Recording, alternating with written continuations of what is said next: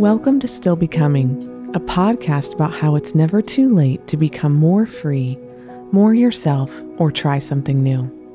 I'm Monica DiCristina, a wife, mother, and practicing psychotherapist. Through my own struggles with my anxiety years ago that led to my professional work as a therapist now, I am fascinated by the process of how we become who we are. We will explore the topics of becoming, of unbecoming, and overcoming through interviews, unpacking mental health topics, and stories. You are not designed to stay the same. Your story is still being written. We are all still becoming.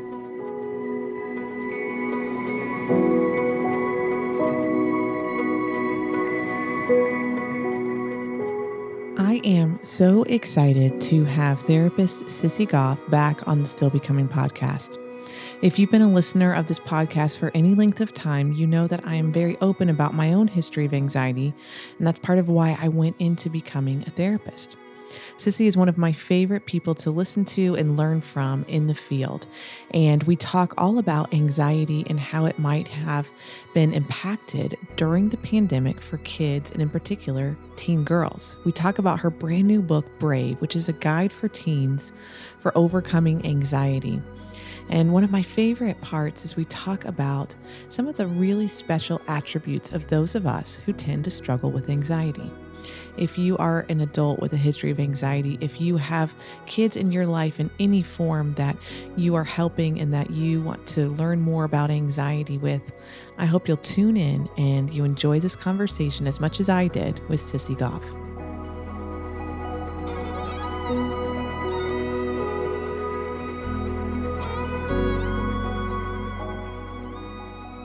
You know, Sissy, I'm so excited to have you back on the Still Becoming podcast. And whenever I read your books, and I just finished reading Brave last night, your new book, I think about myself as that teen and that adolescent who needed your words. And to be honest, I got a little choked up thinking about it last night because I thought, gosh, if I had had this to read, or if my parents had help, because they wanted to help me, but they had no idea how to help me. And so I'm so grateful for your voice, and I'm so excited to have you on the podcast. Thank you. That means so much to me. And I agree. I think we choose what we choose in terms of career and how we invest our time because of something inside of us. And I'm with you. I think I picked this career, but even the things that I'm studying and wanting to help kids with, I'm the same way. And we're all growing up. You're so much younger than I am. But,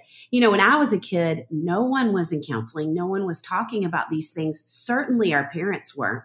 And so I feel like we're just playing catch up on understanding not only what's going on, but really how we can help these kids. So I'm just grateful to get to be another voice trying to do it. And you're so sort of loving and, you just kind of invite people in a way that makes it all seem like okay, because I think when I was growing up too, I didn't know anyone in counseling. My parents even, and my anxiety got so bad at one point that they said, well, as kind of like a threat. And they didn't mean it in an unloving way. They were just kind of like, well, gosh, if we can't figure this out, then we might have to do that thing, that therapy thing, which is what I do for a living now. But, it just had such a stigma still, when I was growing up. And so I love how just approachable you kind of make the topic. And I was thinking through this episode today, and I was thinking so many anxious parents, anxious teens, anxious kids, and a half hour with Sissy Goff would really be a blessing.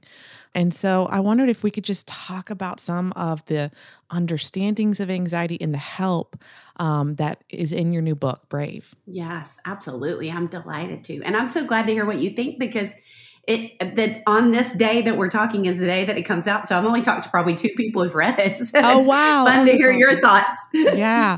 Oh gosh. I loved it. I mean, the teen that's in me was just like, wow, it's so helpful. And you know what I love that you do, and I want us to do a little bit today, is you demystify some of what's happening in our brain. And that takes it out of that shame, what's wrong with me question to, oh, I understand what's happening. And not only do I understand, I can actually be empowered to, make a difference in my own life. You don't have to be a therapist to understand what's happening in your own brain.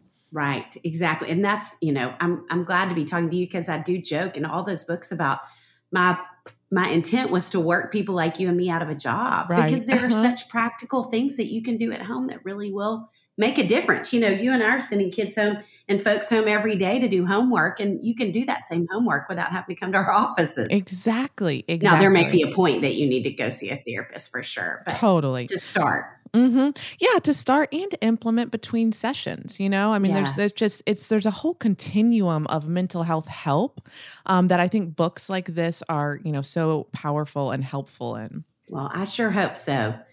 And I'm grateful for you doing what you're doing because you're doing that with folks all over the country, all over the world, by them listening to your podcast. So. One of the first things I wanted to talk about is, why it's so important to separate yourself from worry and anxiety.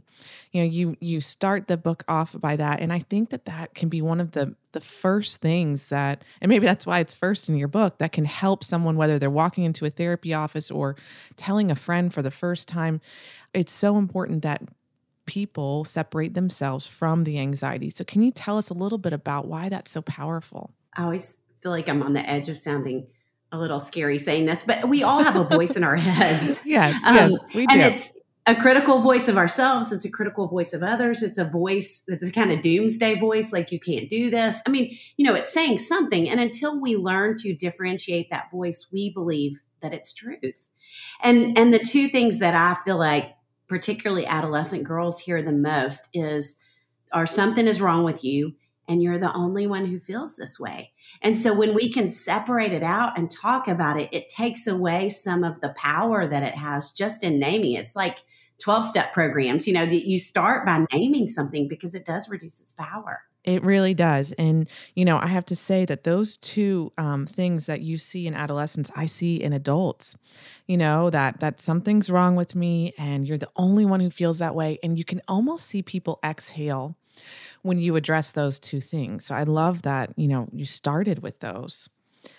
And, I think a question that always comes up is, well, is it anxiety? Do I have anxiety? And we all really do. But I love the way you describe the fear, worry, and anxiety continuum. And so can you break it down for people kind of just a little bit, the difference between fear, worry, and anxiety? Yes. And I want you to jump in because I love your thoughts on all of this too. But I think of fear as taking place really when we're around or often about to be around whatever elicits the fear in us. So spiders, snakes, a thunderstorm, anything that we're afraid of. But once that's gone or the threat of it's gone, we're usually fine. I hate spiders, but I don't sit in my room and think about spiders, right. Mm-hmm. Unless something brings it up for me. Whereas worry is a little bit more pervasive. I think we can worry even if we're not in the presence of whatever it is, just if it comes to mind, which is part of, what we could talk about in terms of brain chemistry and how all that's working. But so worry kind of comes and goes a little more regularly, but anxiety is where we get stuck, is how I think of it. And I talk about with kids of all ages, like it's like the one loop roller coaster at the fair. And so, I might worry about something bad happening to my 2-year-old nephew. And I could worry when he falls, or that could pop into my head in the middle of the day because intrusive thoughts is something we all have too. And so we have these thoughts that pop in, but if I have anxiety or I just lean that way, it doesn't mean you have to have clinical anxiety. If I just lean that way, then the thought's going to pop into my head of something bad happening to Henry and I'm going to get stuck and I'm going to think about it over and over and over and over. And I can't get it out of my brain, which is where the really practical tools come in. Yeah, it's such a helpful distinction between, because we're all going to, especially those that, like myself, are maybe wired more that way. We're going to have fears and worries, intrusive thoughts pop up. And most, like you said, most everybody is during a day. Especially today. Yeah. These days. Right. And before we go further, that is one thing I wanted to ask you about is what is your, and this is maybe is a kind of a broad question. So I know that this will be a generalization and not specific, but what's been your experience of being a child, an adolescent, and teen therapist through this pandemic that we're now a year into? What have you seen and how has it impacted kids? It's so interesting because it feels like it's different for different age groups. But when we went into the pandemic and the last time you and I talked, I'd had these 2 books come out. one for elementary age girls called Braver, Stronger, Smarter, and one for parents of girls of all ages, because I was more worried about elementary age girls at the time. The statistics were 1 in 4 kids with girls twice as likely were dealing with anxiety.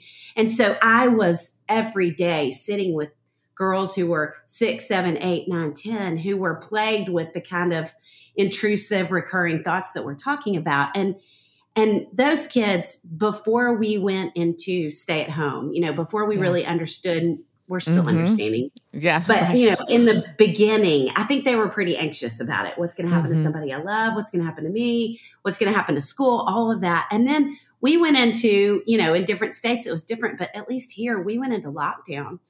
And those kids, those anxious little girls, I went from seeing them across my office on my couch, sitting by my little dog, Lucy, to all of a sudden I'm seeing them on my Zoom screen because I was Zooming. And they were hopping on with the stuffed animal tucked up under one arm and, wrangling their cat and the other to show me their cat. And there was a levity in them that I hadn't seen in months. And I think so much of the anxiety going into it for those kids honestly was partly on us, partly on what they were doing to themselves, but the pressure of all the activities and all the schedules and all the busyness and all the schools. And it was just too much. And so when we removed that, not only we were doing such a great job in the beginning of having this really intentional, beautiful time as families where we were playing games and we were cooking together. So, the girls would say, I just baked cookies with my mom and I went on a walk with my dad. And they just were filled up in a different way.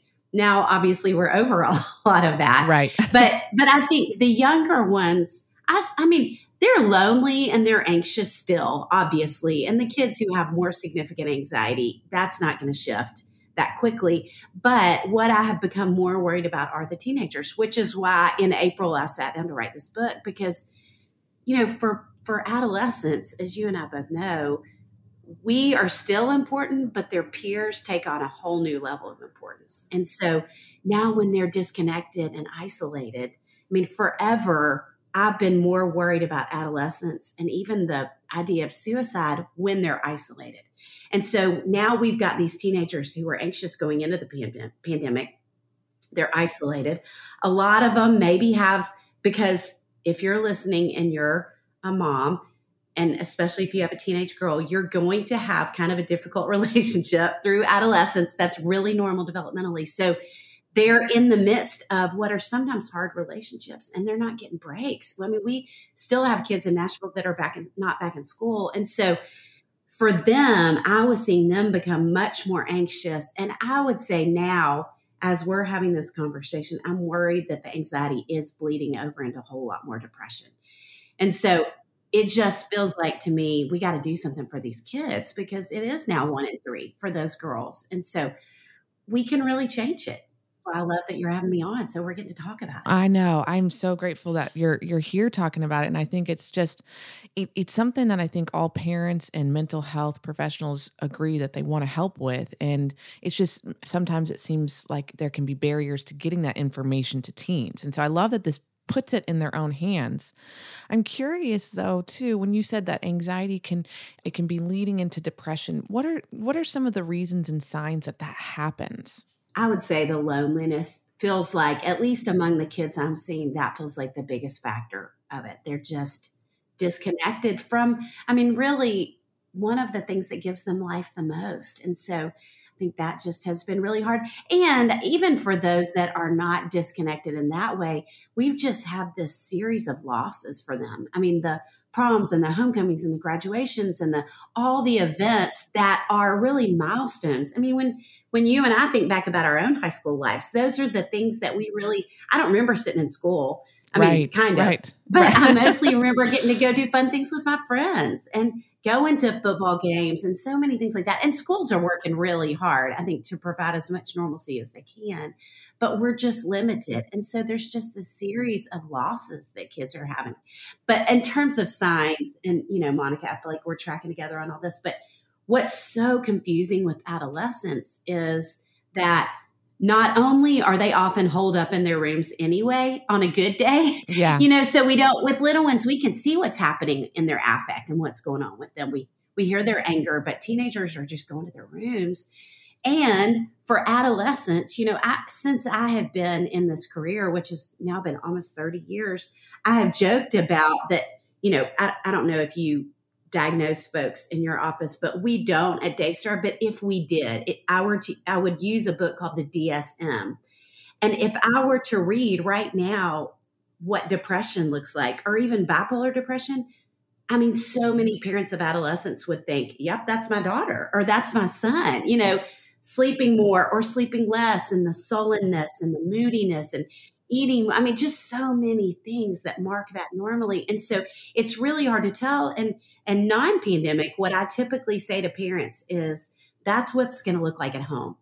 When to be concerned is when they get with their friends and you still see that kind of behavior or that kind of emotion. But now they're not with their friends as much. And so it's that much more confusing. And so I think I would say when it feels like there's a hopelessness, or it feels like the only activities that they can participate in, it feels like they're withdrawing from those are the times I would get concerned. Or, you're going to have irritability with adolescents anyway, but if you have a whole lot more, sometimes depression for teens shows up as anger. And so we just want to have a good pulse, and they are going to be in their rooms more. And I'm trying to give parents to say, give yourself a whole lot more grace in terms of screens right now, because they're going to be on those more too. But you also want them to re-engage. They need that time with other people, and you need to see their face. You need to see how they're doing in the midst of any day. Yes. It's all such helpful information. And as mental health professionals, I feel like we're sort of unfortunately living through a mental health experiment, that where we're all trying to catch up as fast as we can to figure out, okay, how do we help everyone, that whether it's teens, adolescents, kids, adults, the losses are just there's so many layers, but this is such helpful, graspable material. And tell us if you're an anxious parent, because I'm sure there are anxious parents listening, and I'm very upfront with my history with anxiety on this podcast. And there might be anxious, teens listening, and, parents that of those kids and teens. What would you say to give them hope? What would be, from your own perspective and specialty? Well, it's funny because when I wrote the Braver, Stronger, Smarter, and Raising Worry-Free Girls, I have a section called Hope at the end. And one of the things I talked about was how I felt like that kids a year and a half ago right, sure. had never really collectively experienced anything hard. And that in light of social media and in light of just the way that our world was going, I felt like we were doing a real disservice to kids. Like when you think about, 2019 and the degree of the hashtag we were using about best day ever and, right. living my best life and all that stuff. T-shirts that said that. I have not seen either of those phrases now in a year and a half. True. Unless true. They're sarcastic. Uh-huh. And so I think what I was seeing in my office was these kids who were not having their best day ever, who were struggling with anxiety or depression, or just life in a given day that we know has ups and downs, that I think because their brains aren't fully developed, well, again, who am I kidding? I think we were doing it as adults too, like thinking something's wrong with me, that my life doesn't look like this. So I feel like we were making the problem worse, and we were making any kind of faith that people could have that can bring hope kind of irrelevant, because we were making it look like your life should be perfect if you have that. Right. Wow. And so then the pandemic hit, and what I'm seeing happen, I talked about how it impacted kids negatively. I'm also seeing really cool things happen, like kids who were overscheduled because of their own pressure, who are saying things like, I can't do all this anymore. This isn't helpful for me. Or kids who are saying, I never knew I liked to be alone. I mean, they're discovering things about themselves in the process. And it goes, that whole idea that suffering creates perseverance, character, and character, hope. We are living in this collective suffering, and we have been for quite some time, that I am watching in my office in quiet times where kids aren't necessarily saying it in other places, but I'm watching the fruit of the character that's emanating and the hope that I think is coming. I really do believe, again, 2019, I was more concerned than I had been in 27 years of counseling kids about the lack of resilience. I really believe kids that are growing up right now are going to be more resilient than we've seen in a generation. So I think they're going to get there. And let me say to anxious parents too, I think part of the problem was us as grown-ups who love them, because I think we were rescuing them so much that it was crippling them in a lot of ways. They didn't believe they were capable of doing hard things. And now we can't rescue them from this, and they're doing hard things. And so I think they're learning these really great lessons in the midst of it. Oh, that's right. That's so powerful. And I mean, I feel my heart filling up with hope just hearing that. And it touches on one of the things that I love that you say in this book and in your other books, which is, to work through anxiety, we have to do the scary things. And not only that, we have to practice them. And this pandemic is, I use this phrase in therapy, and maybe it's annoying, but it's an awful opportunity, right? It's an awful opportunity for us to practice the hard and scary things, for us to not rescue our kids because we literally can't. We're all, in this boat together. And so I'm wondering if you can tell us a little bit about how important that is, about that, we can't just think our way out of anxiety, right? We have to practice. We have to do the scary thing. Can you tell us a little bit about that? Yes. So I did a lot of research in getting ready for all these books. And one of the things that I read talked about how the two most common strategies with anxiety, and I believe these are parenting strategies and our own strategies, are escape and avoidance. So I'm going to pull myself out of that. I don't want to do that. And with kids become really manipulative often when they're anxious, not on purpose, but it's like, I can't do that. So you got to help me get away from that. And so they start to figure out how to kind of work their parents. So I don't want parents to totally feel the blame for that, because I think kids figure it out. But like you said, the reality is we've got to do the scary thing. And in the books, I came up with the definition that's kind of layman's, but like anxiety is an overestimation of the problem and an underestimation of ourselves. That's kind of the brain state we get in when we're anxious. Mm-hmm. Sissy, I quote you and I credit you with that statement. Probably, I don't know how often, but I just have, as a therapist, as a person who grew up really anxious, and that's why I went into this field. I love that definition: an overestimation of the problem and underestimation of ourselves. And I use that with my clients too, all the time. I love it. The thing is, if as a parent, I pull my child out of the situation or I get out of it myself, I'm just confirming that definition. Like, Exactly. Yep, it's too big. I'm too small. I can't do it. Whereas if I, which you and I know this too, but I mean, I think if you're listening as a parent and you have a child who's anxious or you're afraid of doing something, to even create your own sense of, I'm going to wade in gradually and I'm going to reward myself along the way. Or that's what I'm going to do with my kids. That's how we get there. We don't just jump in the deep end. But to have experience doing scary and brave things is more empowering to kids who are anxious than anything we can do. Plus, from a neurochemical standpoint, it retrains the brain. So we've got to be doing it. And I think that's such an important point to land on too. I'm glad you brought that up, that when we practice brave things, we're actually rewiring our neurons, right? In our brain. We're making new paths that then we can return to. We're changing our brain chemistry. Exactly. Which is such great news. It's the best news. I mean, and I think that that's the really cool part about hope, is that there really is change possible, and that anxiety is the most treatable, or one of the most treatable mental health issues. Is that right? It is exactly right. Yes.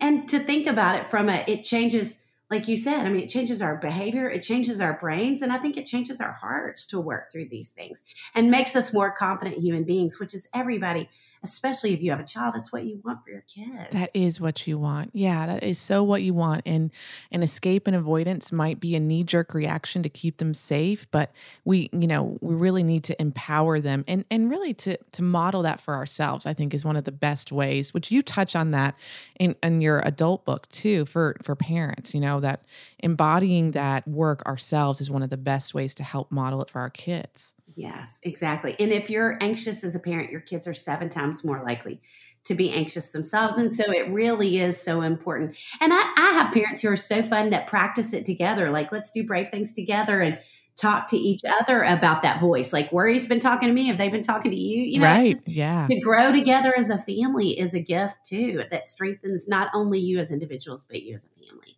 Yes, so powerful and such a gift. I wanted to read a little bit from your new book, and I wanted to read some of the gifts of temperament that you talk about in this book, that if you tend to be wired towards anxiety, you might have certain giftings. And I wanted to talk about those because I think that so often we see anxiety as a negative, but really so many people that tend towards it have such a beautiful gifting. And so I'm wondering if we can talk about these. I'll just read them really briefly. You're probably very bright. You're conscientious. You care deeply. Things matter to you and you try hard. What a beautiful list of attributes that tend to go with people that have anxiety. Wondering if we can unpack those. We don't have to unpack each one, but just unpack sort of that idea that you talk about in the book of, gosh, look at these beautiful ways that God made you. And it's just important to be aware of the flip side with that, those when they're out of balance, you can also have more anxiety. When I was a kid, we still had real records and not the cool, big albums, full-size albums. But back then they used to put out what was called a single. So the thing that was released on the radio was a little record you would buy. And then the flip side of it was some song that the artist wasn't sure would make it out to the world. So they put it on the flip side. So it came with the really cool thing. And I think that feels like the best example I can think of as to what is true about anxiety, because I don't know the real statistics either, but what I can say is what I sit with in terms of kids and grownups in my office. And every person I've ever met who is anxious is every one of those things. They're bright and they're conscientious and they try hard and they care so much. I mean, it's this beautiful thing about who they are. And it's like they just can't turn the volume down. So they care so much, but they care all the time, or they care about everything and they don't know how to rein it in.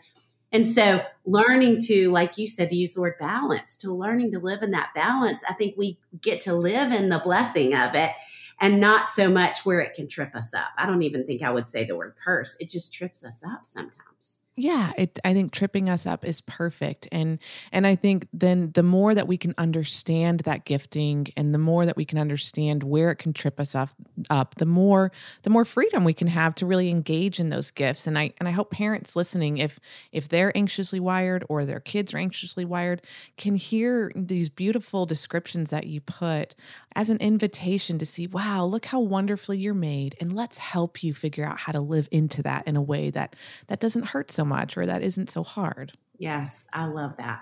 Final question as we wrap up today is a question I asked you last time and is a question I ask always at the end of every episode, which is, what is one person or an event, or, it doesn't have to be just one, but you have such a powerful and loving and helpful presence in the world. And what is something that helped you become the Sissy that we get to talk to today? I think right now it is the one I mentioned that can create more anxiety, but I have a 2-year-old nephew who, I don't remember if I talked about this before, but my parents had me and then didn't have another child for 16 years. And so I have this little sister who's 16 years younger than I am. My mom used to talk about how when she came along, I said, I didn't know y'all still did that anymore, which, I don't know what that means, but anyway, so she has been, she just is one of the biggest delights of my life, hands down. And we live about 4 blocks from each other. And so we have a blast together. And in the last year and a half, probably right before we talked last time, I would guess, I think we lost our mom. And so anyway, mom lived with them, but a year before we lost mom, Kathleen and her husband had a little baby named Henry. And so we just have hunkered down through losing. We lost mom and then the pandemic hit. And so we just have had so much time together that I have gotten to be such a part of his life in a way that I think so many aunts and uncles don't get to normally. Mm-hmm. And I almost see him every day, and he calls me Diddy, which is my favorite.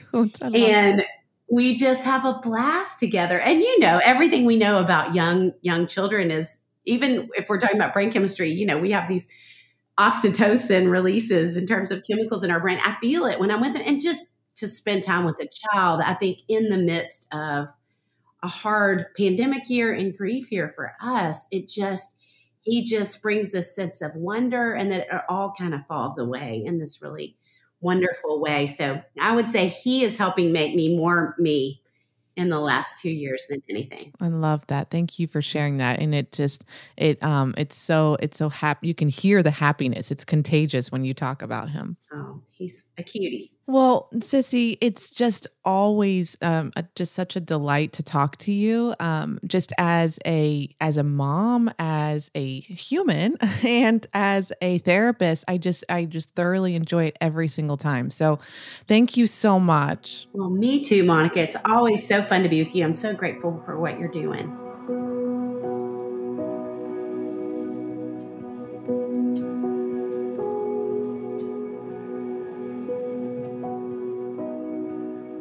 I hope you enjoyed this conversation with Sissy as much as I did. I hope that you walk away understanding a little bit more about the accessibility of helping yourself or helping the children or the teens in your life with anxiety. It is very treatable. And if you don't have anxiety, but maybe you struggle with worry or fear, I hope you feel empowered that the more you understand this, the less you'll blame yourself, the less you'll feel like you're the only one, and the better you'll feel.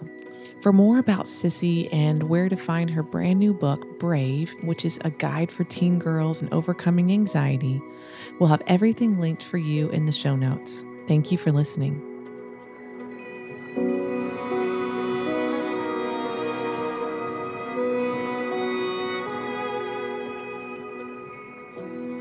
For more information, please visit monicadchristina.com, where you can sign up for my regular newsletter, or follow along on Instagram. You can find me at Monica DiChristina. Please rate, review, and subscribe to Still Becoming wherever you listen to podcasts if you like what you heard here today. This episode was edited and sound designed by the team at Sound On Studios. You can find out more about their work at soundonsoundoff.com.